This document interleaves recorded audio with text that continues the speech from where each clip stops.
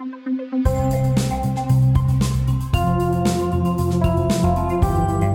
to episode 12 in the second season of Justice with John Carpe, the podcast from the Justice Center for Constitutional Freedoms. I'm the show's producer, Kevin Steele, and I'm here with our host, John Carpe, who is the president and founder of the center. In today's show, we'll be dealing with some good news and some bad news. Good news first.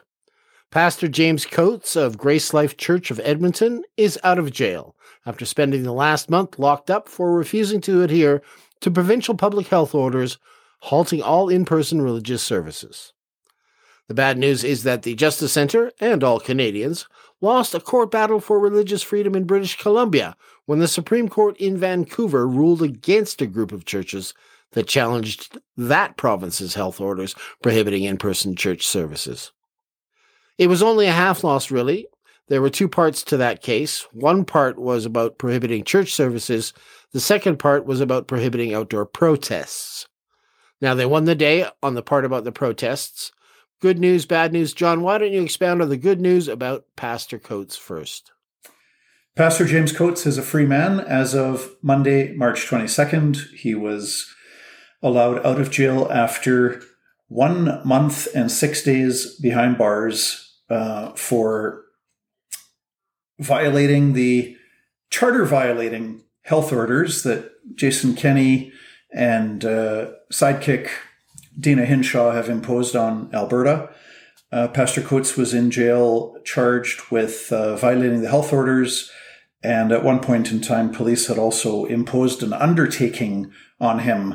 Normally, an undertaking is a solemn promise that you make voluntarily, but apparently, the lawyers on my team with more criminal law knowledge than me tell me that the police can impose an undertaking on people that they don't even agree with or agree to. Because at no time had Pastor Coates ever agreed to abide by unscientific and unconstitutional health orders that violate his freedoms of expression and association and peaceful assembly and worship and so on. But the police had imposed this undertaking on him that, he was to make this promise to abide by these unconstitutional health orders going forward. He never agreed to that. And then he was criminally charged with failing to abide by an undertaking. Now, that charge was withdrawn. One of the two health charges was withdrawn. The other health charge is going to trial May 3rd to 5th, and it will be the Alberta government's health orders themselves, which will be on trial. And so the Crown and the defense together put a joint submission before the judge that Pastor Coates pay a $100 fine for pleading guilty to violating a health order. And the judge didn't like that and rejected it and said it's going to be $1,500. However, because Pastor Coates had spent a year and 6 months in prison, he does not have to pay. A month and 6 days, wasn't it? Did I say a year and 6 months? Yes. I'm sorry. Maybe it felt that way for him and his loved ones. I don't know. But yeah, no, because he had spent a month and 6 days in prison, he does not have to pay the $1,500. And the judge apparently had some harsh words for Pastor Coates. Yes, I saw the news story, and it said that the judge gave him a tongue lashing, and they had ringing in his ears, and the judge lambasted him. I mean, this is a story that you sent me by David Nainer. I haven't sourced it yet. I think it's probably a Edmonton Journal story. But anyways, quite the Dickensian description of this courtroom scene that Judge Jeffrey Champion gave to Coates and his lawyers via video. Anyways, So Judge Champion said, quote, Pastor Coates wants to make a statement that he cannot be bound by the undertaking, but I want to make a statement about people who refuse to obey public health orders during a pandemic, said Champion.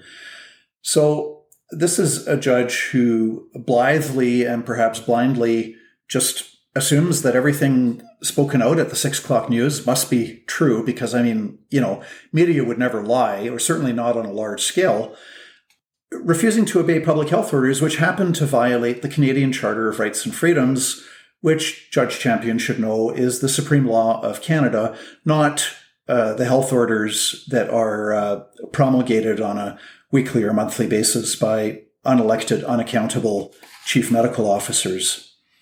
So it's not quite as simple, but the judge says, I want to make a statement about people who refuse to obey public health orders during a pandemic. So there too, you see this unquestioning assumption, buying into the government narrative that's been shoved down our throats for the last 13 months, that COVID is this unusually deadly killer, as though this is the Spanish flu or the bubonic plague and people are just dropping dead right, left, and center. Which, again, reality check, when you take Alberta, for example, 27,000 people dying every year. And so we've had somewhere around 1,500 people out of 27,000 who died with COVID, not necessarily of COVID. These are not shocking statistics. This is the reality of death. There's over 500 people that die every week in Alberta. Over 2,000 people die every month in Alberta. And it's the likes of Jason Kenney and the chief medical officer and the media that sensationalize COVID deaths, 3/4 of which are amongst elderly people who are already sick with things like cancer, emphysema, heart disease, so on and so forth. And, I've asked a number of people, if somebody's, 85 years old or 95 years old and they're dying, is it more sad or less sad because the person died 4 months earlier or 4 months later?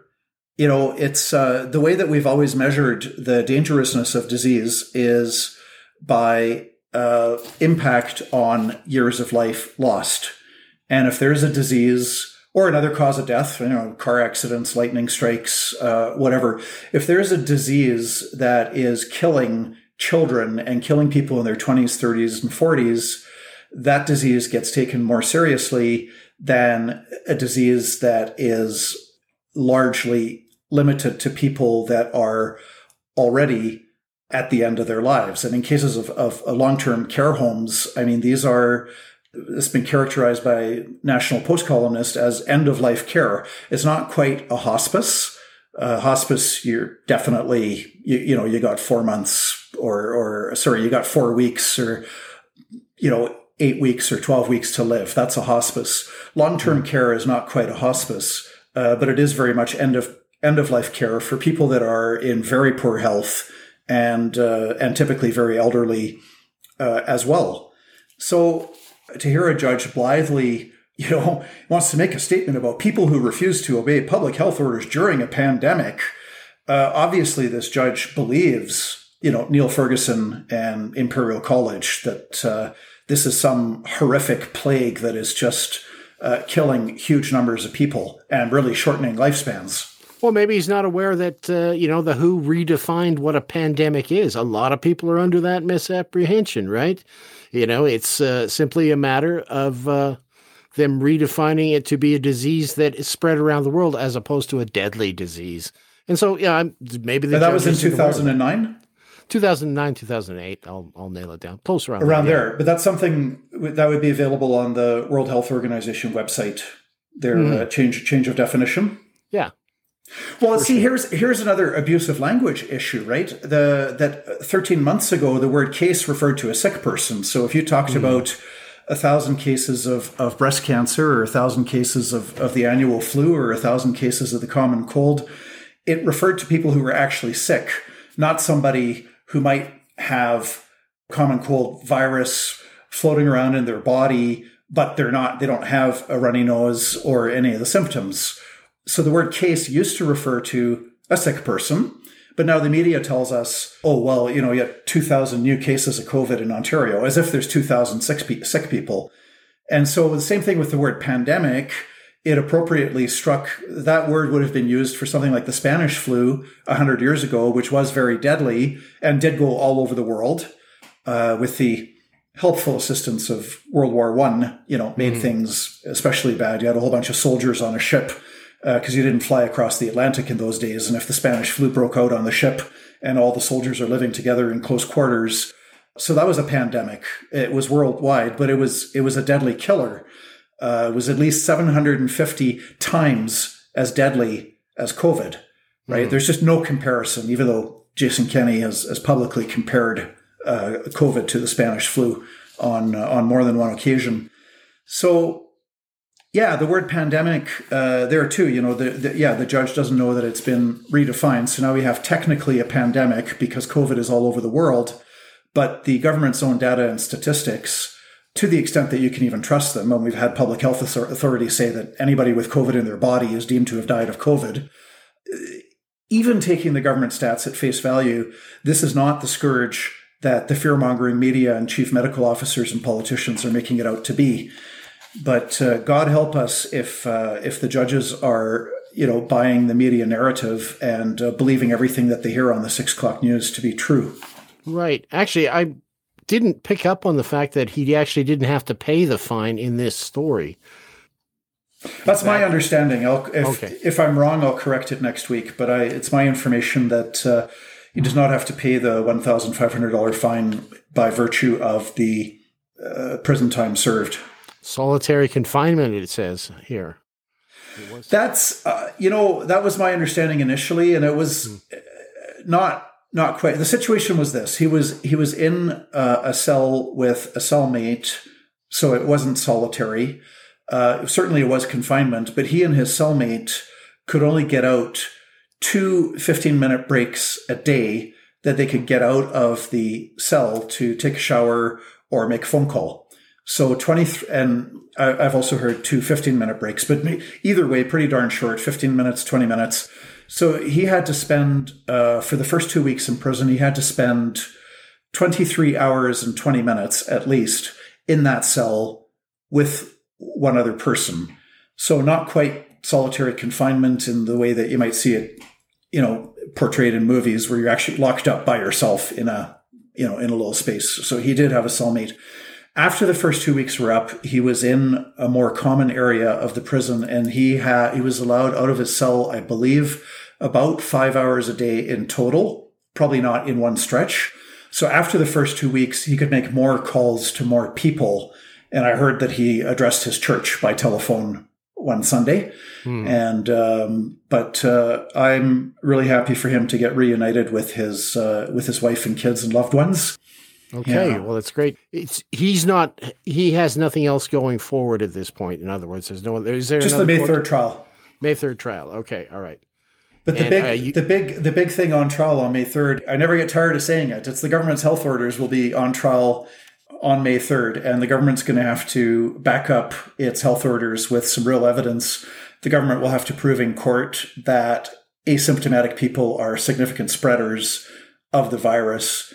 And several weeks ago, I asked Stephen Buick, all right, what's the government science? Where's the science of the Alberta government to back up its belief that asymptomatic people are significant spreaders of COVID? And here we are about going on close to 2 months, and Alberta government is not responding to the question, but they will have to respond on May 3rd and persuade the court that healthy asymptomatic people are spreading the virus. Yes, actually, that's a nice segue into our next topic, because when I was looking at this week's stories, one of the things I was bandying about for calling this episode, which, of course, I don't know the content of until we record it, but I was thinking of calling it Asymptomatic Equity because of what I read in the judgment in the BC case, because we had the judgment come down in the BC case where we had Marty Moore discuss the courtroom scene, and we can get into that in a minute here. But one of the things that caught my eye in that judgment was that the judge accepted in the background the notion of asymptomatic spread. He said, yep, it's right there. Oh yeah, as long as we've got asymptomatic spread, then I guess everything has to be as per Bonnie Henry. Anyways, let's get into it. Tell us about what happened. You consider this a loss, even though half of it was a victory, half of it was a loss because they won the section on the protests. But on the church gatherings they lost. Give it to us, John. Well, the BC Supreme Court ruled against the churches that were the focal point of this court action was the arbitrary distinction between Dr. Bonnie Henry, the Chief Health Officer in BC, arbitrary distinction between gyms and restaurants and bars and big box stores are all allowed to be open. And I do think that there are, requirements for mask wearing and social distancing and capacity limits and that sort of thing, all of which, by the way, are predicated on the government's belief in asymptomatic spread.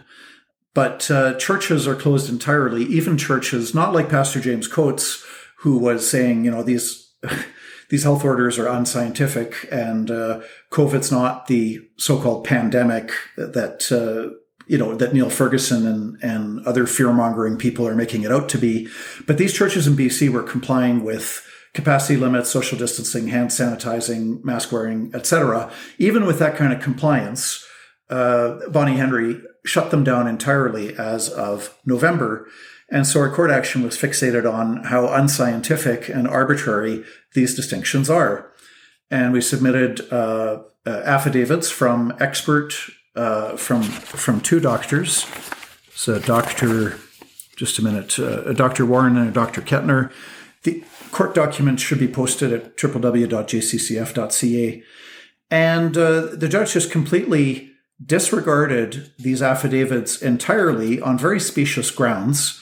Specious ground being that they were not submitted to Dr. Bonnie Henry prior to November when she issued the health orders closing churches. Yeah. Because in court you have a procedure called judicial review, and judicial review, the evidence is limited to the record that was before the decision maker. Okay. It's not a bad principle. This would be in a situation, let's say a university prof gets his employment terminated and it gets taken to court for judicial review. What the court looks at is what is the record that was before the university president that he or she took into account. And on a judicial review, you cannot add further evidence, right? It's limited to the record that was before the decision maker. So that is it's not a bad principle. You got to have some parameters and rules. And so on a judicial review, you don't adduce other evidence. However, where the judge made what I think is a huge mistake is that the court action challenged all of the health orders, not just the one in November, but all the ones that came roughly once every 2 weeks, once a month, whenever. All these other health orders from November right on through into February, all of these health orders were challenged. And the most recent health order before the hearing was health order February 10th, which once again kept the churches closed. Bonnie Henry received these affidavits and all of the expert evidence that tore a hole through the government's case that somehow bars and restaurants and gyms and big box stores, they can all operate, but churches cannot, right? Mm. We destroyed the government's case with our evidence, and then the judge chose to ignore the evidence and said, well, it wasn't part of the record before the decision maker, which is not true, which is not correct, which is not accurate, because we provided this expert evidence to Bonnie Henry on January the 29th. 12 days later, she issued another health order on February the 10th, and she kept the houses of worship closed. So this evidence was, in fact, before Bonnie Henry. It was part of the record. And so the judge is correct to say, we're only going to look at the evidence that was placed before the decision maker. That's fine. That's correct law, except for this not small error, the fact that she got this on the 29th and that she issued another order, which we challenged because we were challenging all the orders. We said that very clearly in the statement of claim. We challenged the one in November that shut down the churches and each and every order thereafter. So the judge just ignored our evidence from medical doctors. We had over 1,000 pages. We had data, we had statistics, we had expert medical reports. And this was all ignored on the specious ground that, well, this doesn't count because it wasn't before Bonnie Henry when she closed the churches. So that's a very serious error. That's appealable and things like that? Or as you sure is. Okay, good. Well, I don't know. You're the lawyer, so you tell me. All right. And then, so what? Go ahead. Yeah, I was just going to wonder. I was wondering what other grounds you might have in there that you're considering for an appeal. Has an appeal been filed, or are you going to consider appeal at this point? I know things don't move that quickly. But we have 30 days to think about it. Okay. So and to get instructions from clients. So right. I would say within the next 30 days, everybody will know, and it might be sooner than 30 days. Right. Anything else in this decision that you liked or didn't like? Go ahead. Or that is appealable?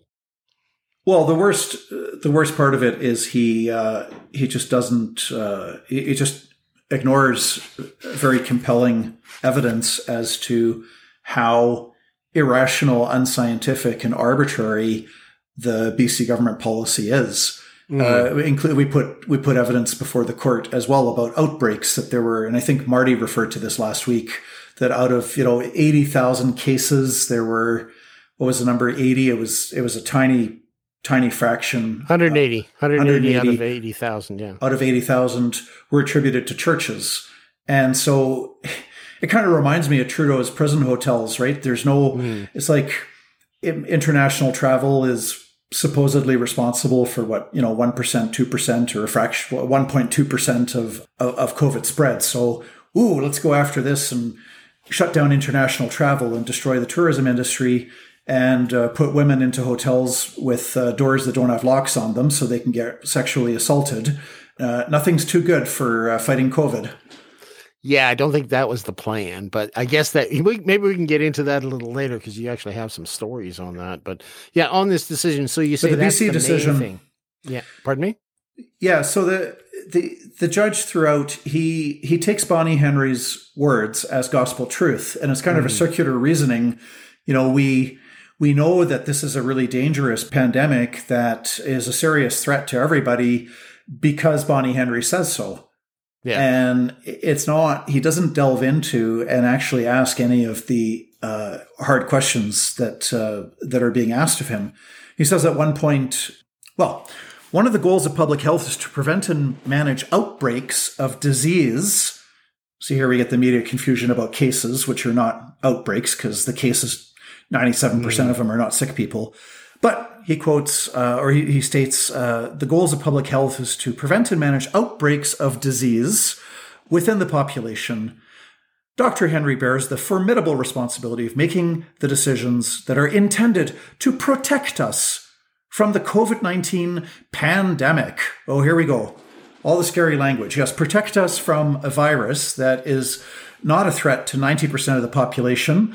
And for the 10% that are threatened by them, Bonnie Henry, if the nursing home death stats in British Columbia are the same as they are elsewhere in Canada, Dr. Bonnie Henry failed miserably in protecting the vulnerable seniors in nursing homes from COVID.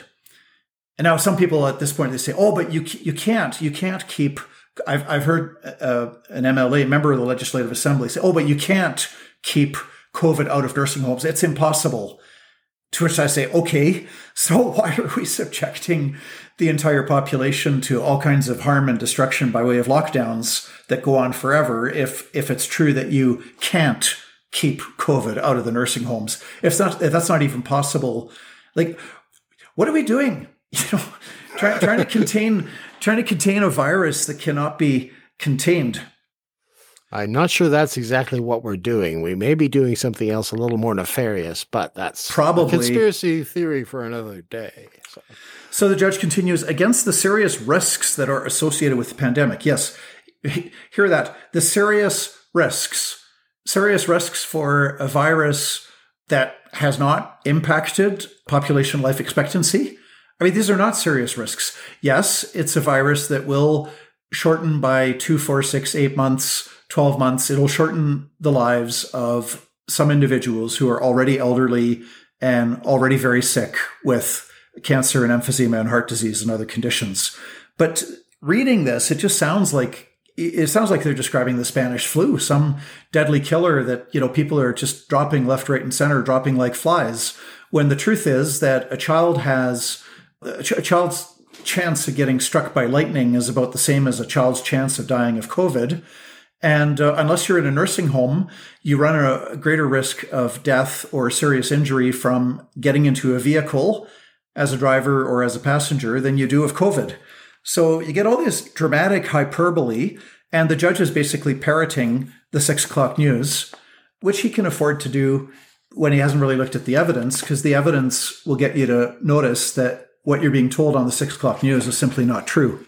It's fear-mongering. Well, I'm seeing a little bit of a pattern here between the Coates case and this one, which is that the judges seem to be perfectly willing to accept at face value what they're hearing on the 6 o'clock news. In other words, we have a deadly pandemic. What are you people doing? Shame on you. Shame on you for not paying homage to the deadly pandemic by, gracefully, meekly submitting to the violation of your human dignity and your human rights and your fundamental charter freedoms. Yeah, shame on you. Well, we can get all shirty about that, except that it looks like if this is a pattern going forward, this could be a difficulty in court because they're just going to ignore all the medical evidence, scientific evidence, and just go with what they want, go with what the government wants in order to justify this power grab. Or that is a danger. Yeah.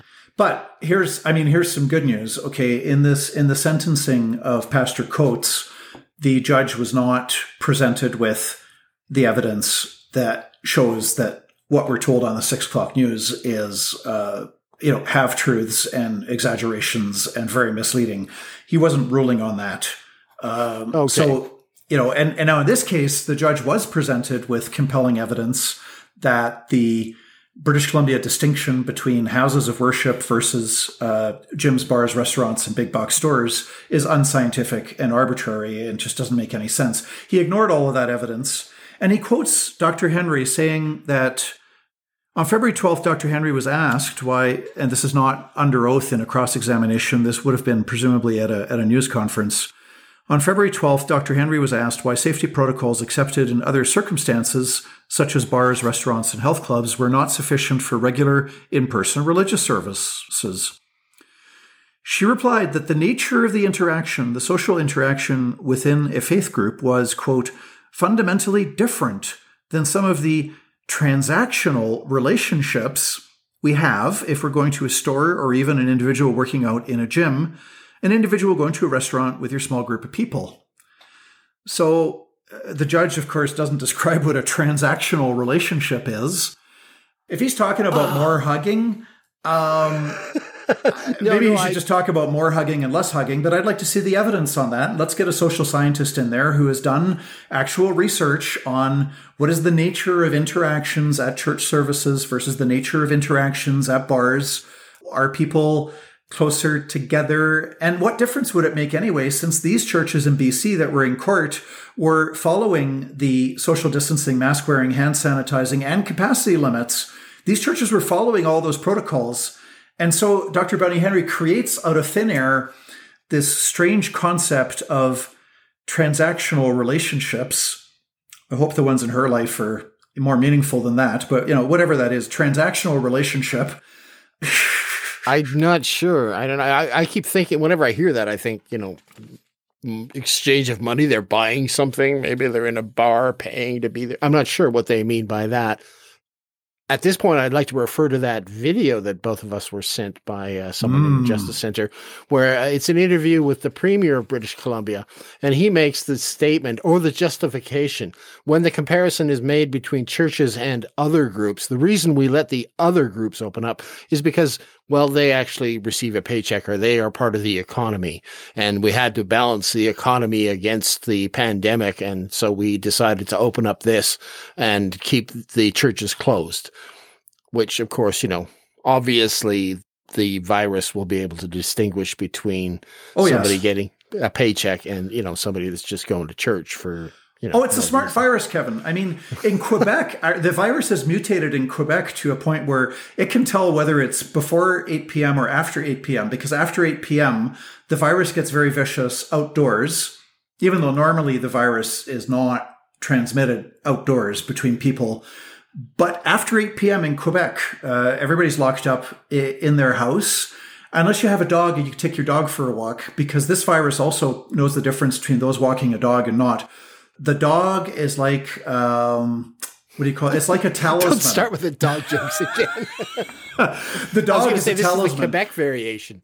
The Quebec virus is afraid of dogs. And so when you're outside walking your dog, even though the virus is really vicious against people outside after 8 p.m., but when you're walking a dog, the virus, it's afraid of the dog and it will stay away from you. So the dog is a talisman that protects you from the virus.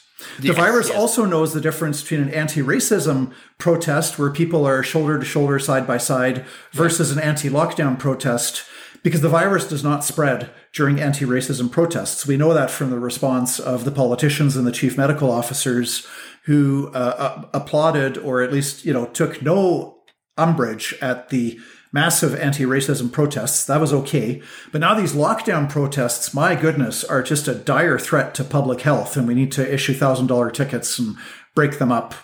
Yes, so just to be clear, you were talking about the Quebec variant and the BLM variant of the virus, right? Yes, the Black Lives Matter variant of the virus does not spread outdoors during demonstrations. Yeah, we got to get our science right here. Okay, right on. Okay. On to the Justice Center variant. So you've got the judge here who just accepts unquestioningly whatever words come out of Bonnie Henry's mouth, or whatever ink comes out of her pen onto paper, speaking figuratively, because these days everything's typed up by computers, but whatever she says is true. So if Bonnie Henry says that there's a dangerous pandemic that we should all be afraid of, well, then that's true.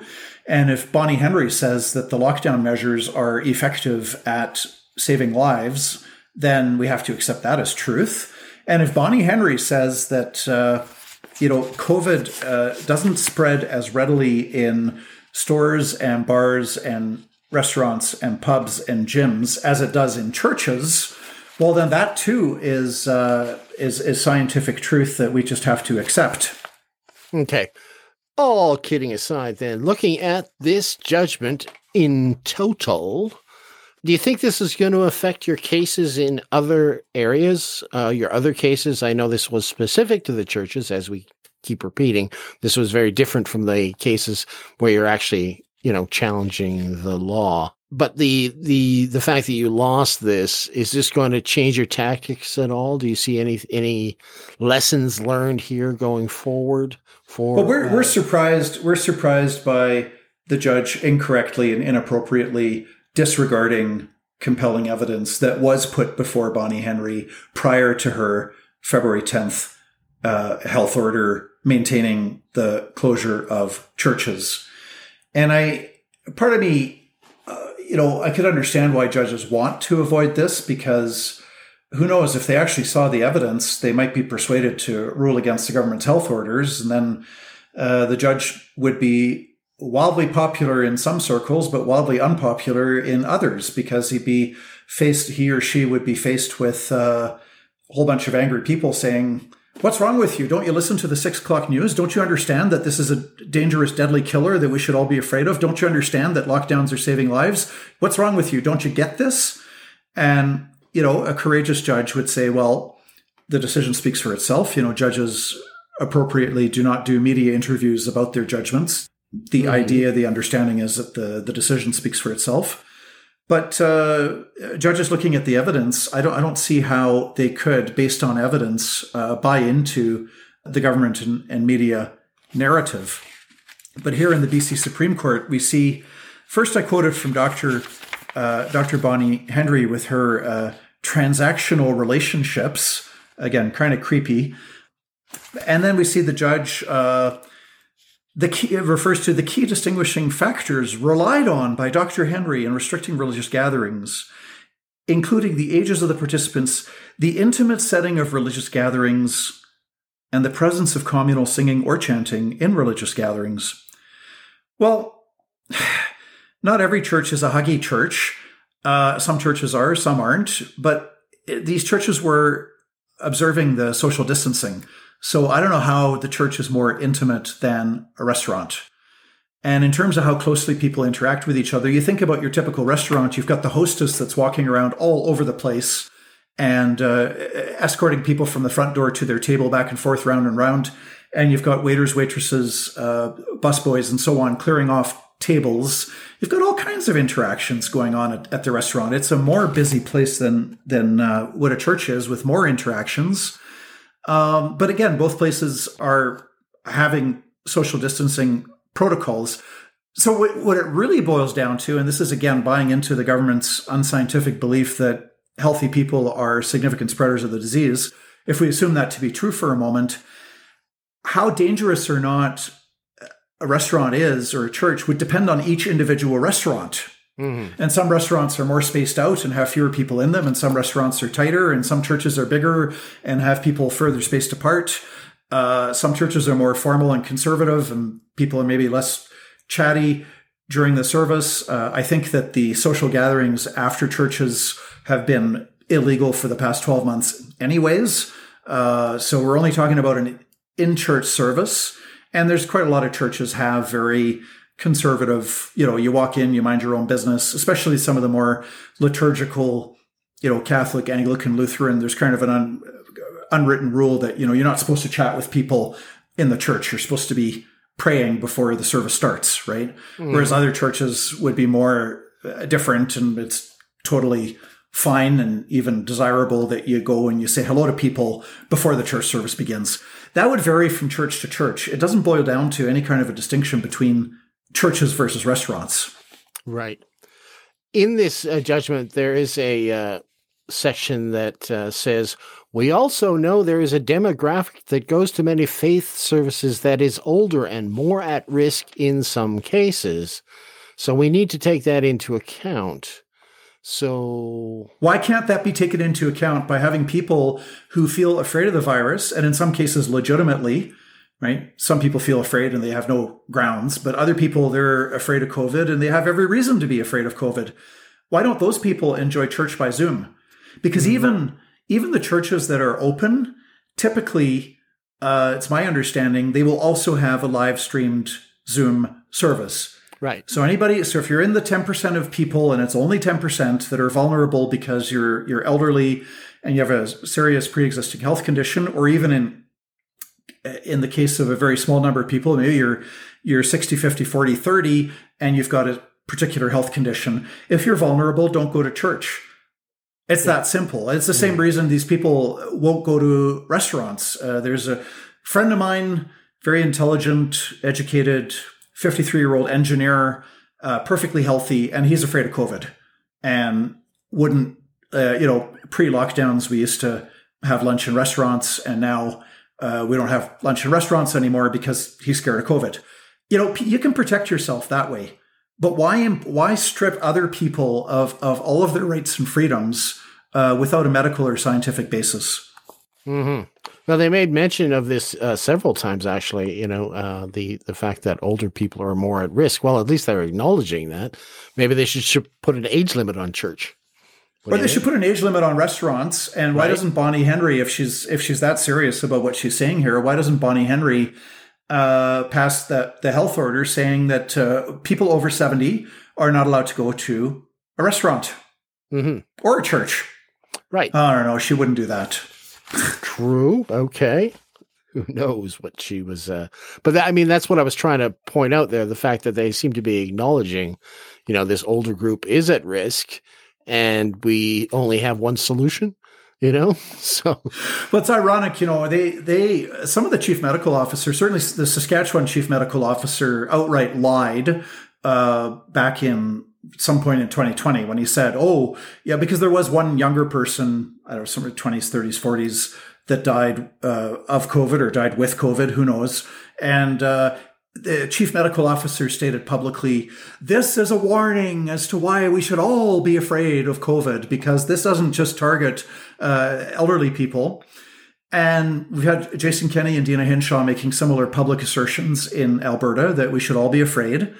And now when it's time to roll out the vaccines, what's happening? Oh, now the health authorities are suddenly saying, oh, but we got to give the vaccine first to all the people in the nursing homes and all the elderly vulnerable people. Yeah. Oh, really? But I thought it was just a threat to everybody. You know, the people in their 20s, 30s, and 40s should also be living in a state of fear. Yeah. Why not just hand out the vaccines, equally to all age groups? Yeah, but that's been the problem with this whole show, is the fact that it has been so inconsistent throughout. We hear one thing one month, next month everything's changed, and somehow we're supposed to, just follow the narrative wherever it leads, as long as it justifies what the government is doing. Just to go back to the issue of the federal hotels, I noted that you had said basically what you had said in a column that you had just printed in the Post-Millennial titled, "It's Time to Close Trudeau's Dirty and Dangerous Quarantine Hotels." We're getting a lot of information on this. I understand that we're getting a lot of feedback from people that are associated with Justice Center and from other people as well. Maybe you want to feed us a little bit of that stuff.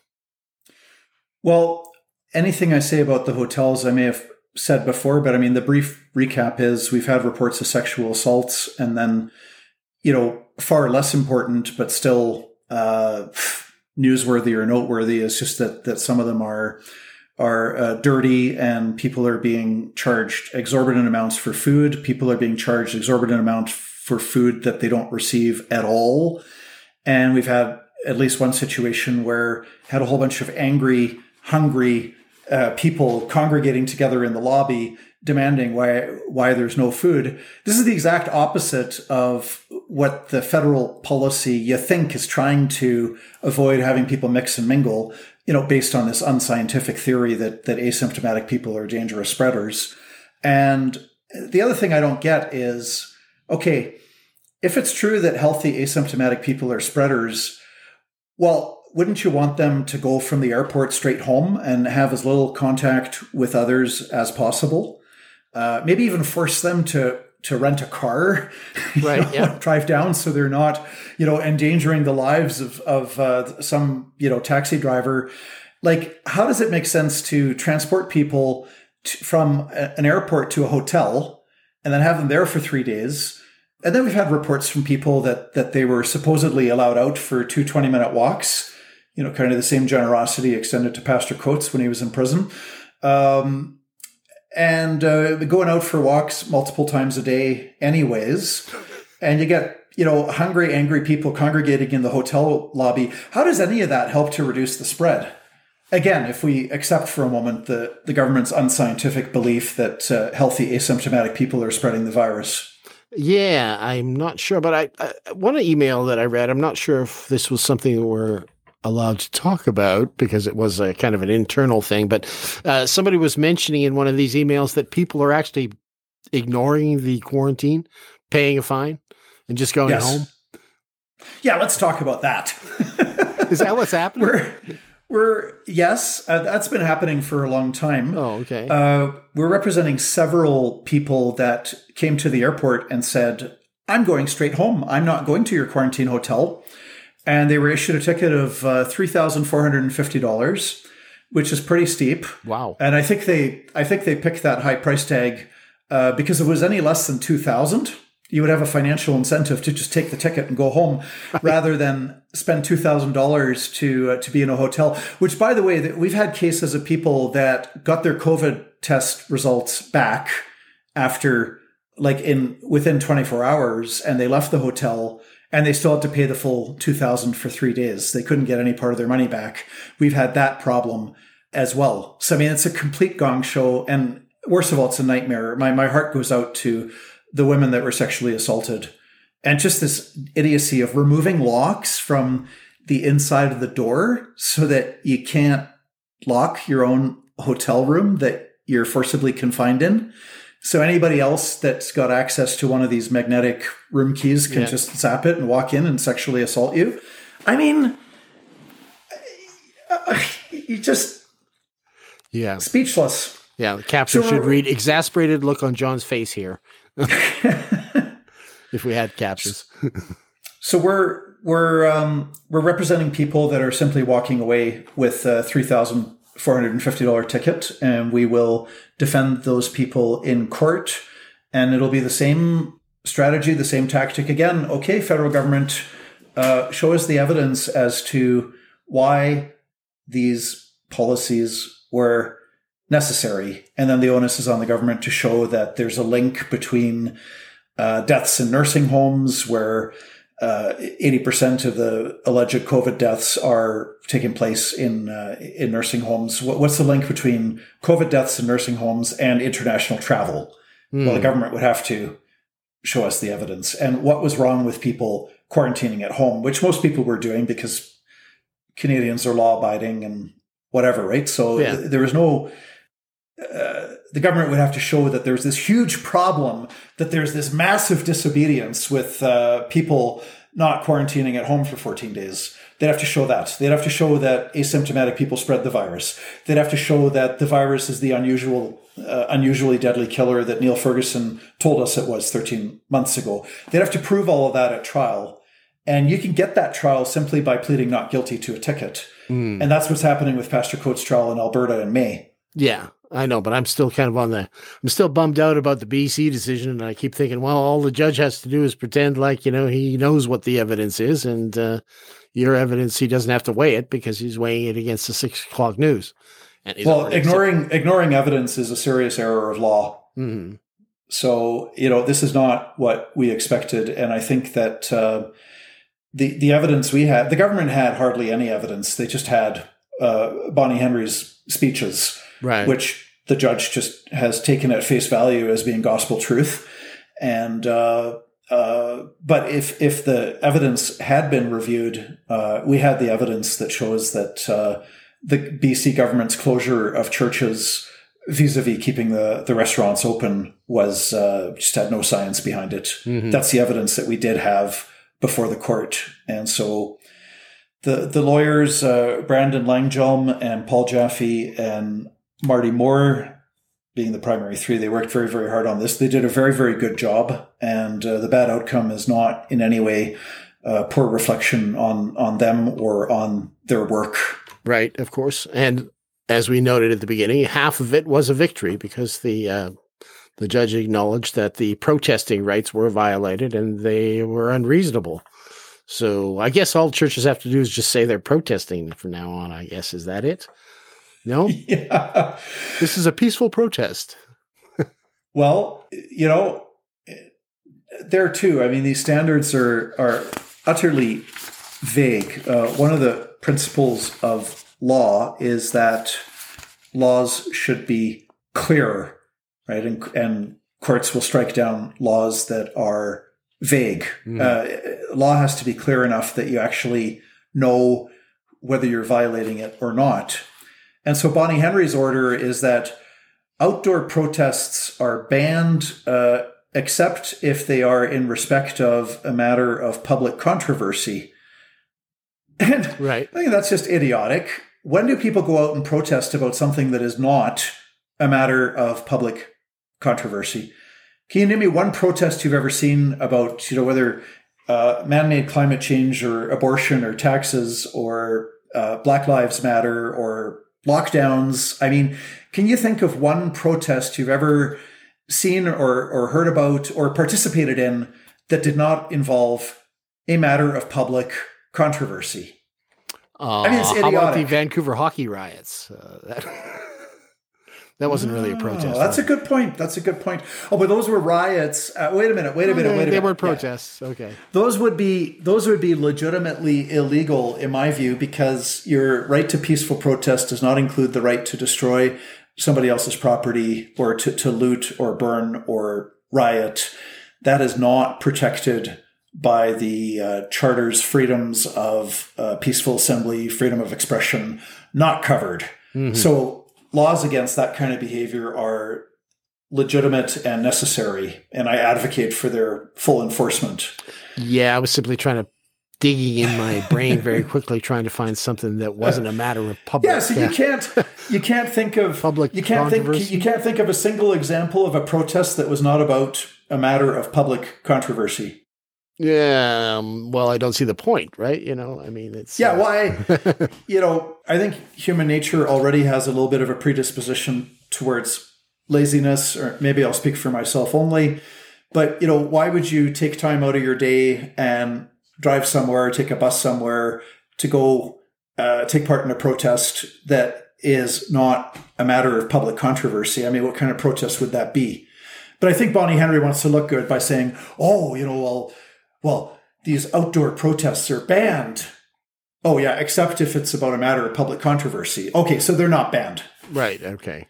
But the judge actually ruled in favor of the plaintiffs in that case, right? So it's not a matter Yes. So that is an actual win there. Yes, even though it absolutely. is a deadly pandemic with asymptomatic spread, all this stuff he said in the background at the beginning that... I wish Marty were here because I don't know if they actually presented that science. Did they, in the background that I read in the decision, which will be posted. It is already posted at the Justice Center site, as he mentioned earlier. You can read it for yourself. The background there, it doesn't really cite where he's getting it from. And that's what I was wondering, whether it was something that the government lawyers had presented or not. I know that they had some. We'll get Marty back on next week. Yeah. Okay, good. Well, now we're moving into our next big one. What's our next big court case here? Is it the May 3rd? Is that the next big court date in terms of what's coming? April the 21st to the 30th will be the Manitoba court hearing. Okay, and we're gonna that'll be evidence there that is put before the court, and we're challenging the constitutionality of the health orders. All right. So we saw BC court disregard the evidence. I think it'll be tougher for the Manitoba court to do that. But well, here's a hypothetical question, just sort of if you guys had challenged only the February order, then he couldn't have applied that law. Is that what you're saying? The fact is you guys challenged all the orders, or is that why? We challenged all of the orders, including the February the 10th order, and Bonnie Henry had that evidence before her about how irrational, arbitrary, and unscientific her church closure was. She had that evidence before her as of January the 29th. February 10th, she issued another health order maintaining churches closed. Yeah.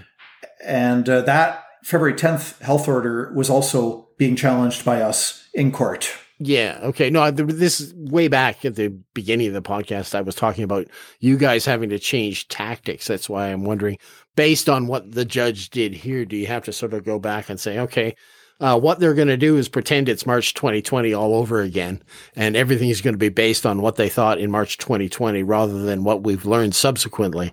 And that's what I fear that is going to happen with these judgments. The fact is, the judges are going to say, well, this is a great big pandemic that everybody's afraid of, and we don't know what's going on, and nothing's happened in the last year scientifically. That's the big fear that I get from reading this decision at any rate. So come on, make me feel better. Come on, John, that's your job. We printed another 50,000 brochures, the deadly cost of lockdown harms, and they are in the hands of volunteers all over the place that are busy distributing 50,000 brochures. We're going to go to another printing. So if you're asking yourself the question, what can I do? What can I do? If you are asking that question, thank you. That's the right question to ask. And a lot of people feel that way, right? I'm just, I feel angry, but I feel powerless. So contact the Justice Center by phone or email, info@jccf.ca, and say, please mail me 100 brochures, or please mail me 50 brochures, and put your snail mail address. We will mail those to you. You can distribute them, put them in mailboxes in your neighborhood, or in a different neighborhood where you don't live, if that's your preference. You can hand them out to friends, family, colleagues, wherever you happen to meet or gather, if the health authorities so allow you to meet and gather, and get the word out. And I think it's going to be a hit because people are so relying on email and internet for 100% of their information, or close to 100%, which is fine. It's just the way it is. I don't mean that to be just describing reality. It's not that often these days that you get a brochure in your mailbox that has been delivered there. And especially with all these super boxes that have been built in most places in Canada, right? You don't even have mail delivery into your mailbox. So if you're coming home from work and there's a brochure that's in your mailbox, or maybe nicely folded, so half of it is sticking out, you're going to tend to pick up the brochure. Now, of course, a big chunk of these will end up in the garbage can. That's par for the course. Doesn't matter what the brochure is. But another big chunk of them are going to get read. And amongst the brochures that get read, there'll be some that will just get ripped up by angry pro-lockdown people. And some will reinforce the existing anti-lockdown convictions of the reader. But there's this third group of people that are open-minded. And I think that could be anywhere from a fifth to a third to a quarter to half, or more than half of the Canadian population is neither strongly pro-lockdown nor strongly anti-lockdown. And getting these brochures into the hands of people is going to be hugely helpful to educate the public with the facts. And the more facts that we have in our head, the easier it is to let go of the fear. Right. And I think there actually is a mock-up of the brochure on the website as well, yes, that I can link to. Yeah, so if you want to review it before you make any decision as to whether you want to deliver it, you can take a look at it first, And I think that that would be the reasonable thing to do. So this is the first printing of a brochure for the Justice Center. So this is a new action that you're taking, is it? The first printing was in December. That was 10,000. Those have been distributed. Second printing was in January, 10,000. Those have been distributed. Third printing in March of 50,000. Those are out the door and being distributed as we speak. And I've said it before, I'll say it again. Our goal is to print and distribute 1 million brochures and get it into the hands and hearts and minds of Canadians so that we can return to a better health. Right. For everybody, better mental health, better physical health, gyms reopening, people being able to enjoy life again without having these health authorities, they take all the joy out of life. Like kids can't play team sports. Adults can't play team sports. We can't have a school play where parents attend. My daughter is going to go for her third Dan black belt test. And the other two tests, I was there in the classroom, watching, being present and observing and being available. I guess kids like it when their parents are there. And, can't do that. Parents are barred from the martial arts studio. And I want to conclude on that, if we're coming near the end of the hour, is the utter lack of compassion of these health authorities, while they themselves, as well as all the public sector workers and the pensioners and the lawyers and accountants who are able to do 100% of their work from behind a computer screen, all these people, no financial impact. But how would Bonnie Henry or Dina Hinshaw or one of these other chief medical officers, how would they have liked it if they could only invite 10 people to their own wedding? Okay, presupposing that they got married and that they enjoyed having more than 10 people at their wedding. How would they like it if they were excluded from attending a funeral of a family member or a loved one? How would they like it if they had to start living on $2,000 a month? And, people say, check your privilege. And I would say, well, check your public sector privilege, because if you're a policeman or a firefighter or federal government employee, provincial government employee, municipal government employee, social worker, any number of public sector workers, how would you feel about lockdowns if you had to start living on $2,000 a month only?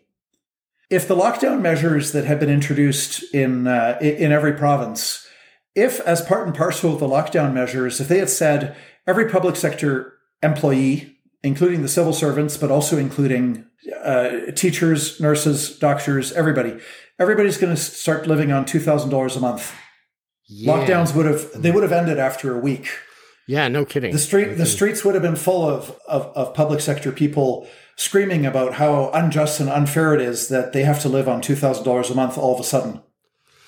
Yeah, so they managed it quite well. They managed to get everybody scared, but to keep enough people satisfied so that they didn't get out there and protest.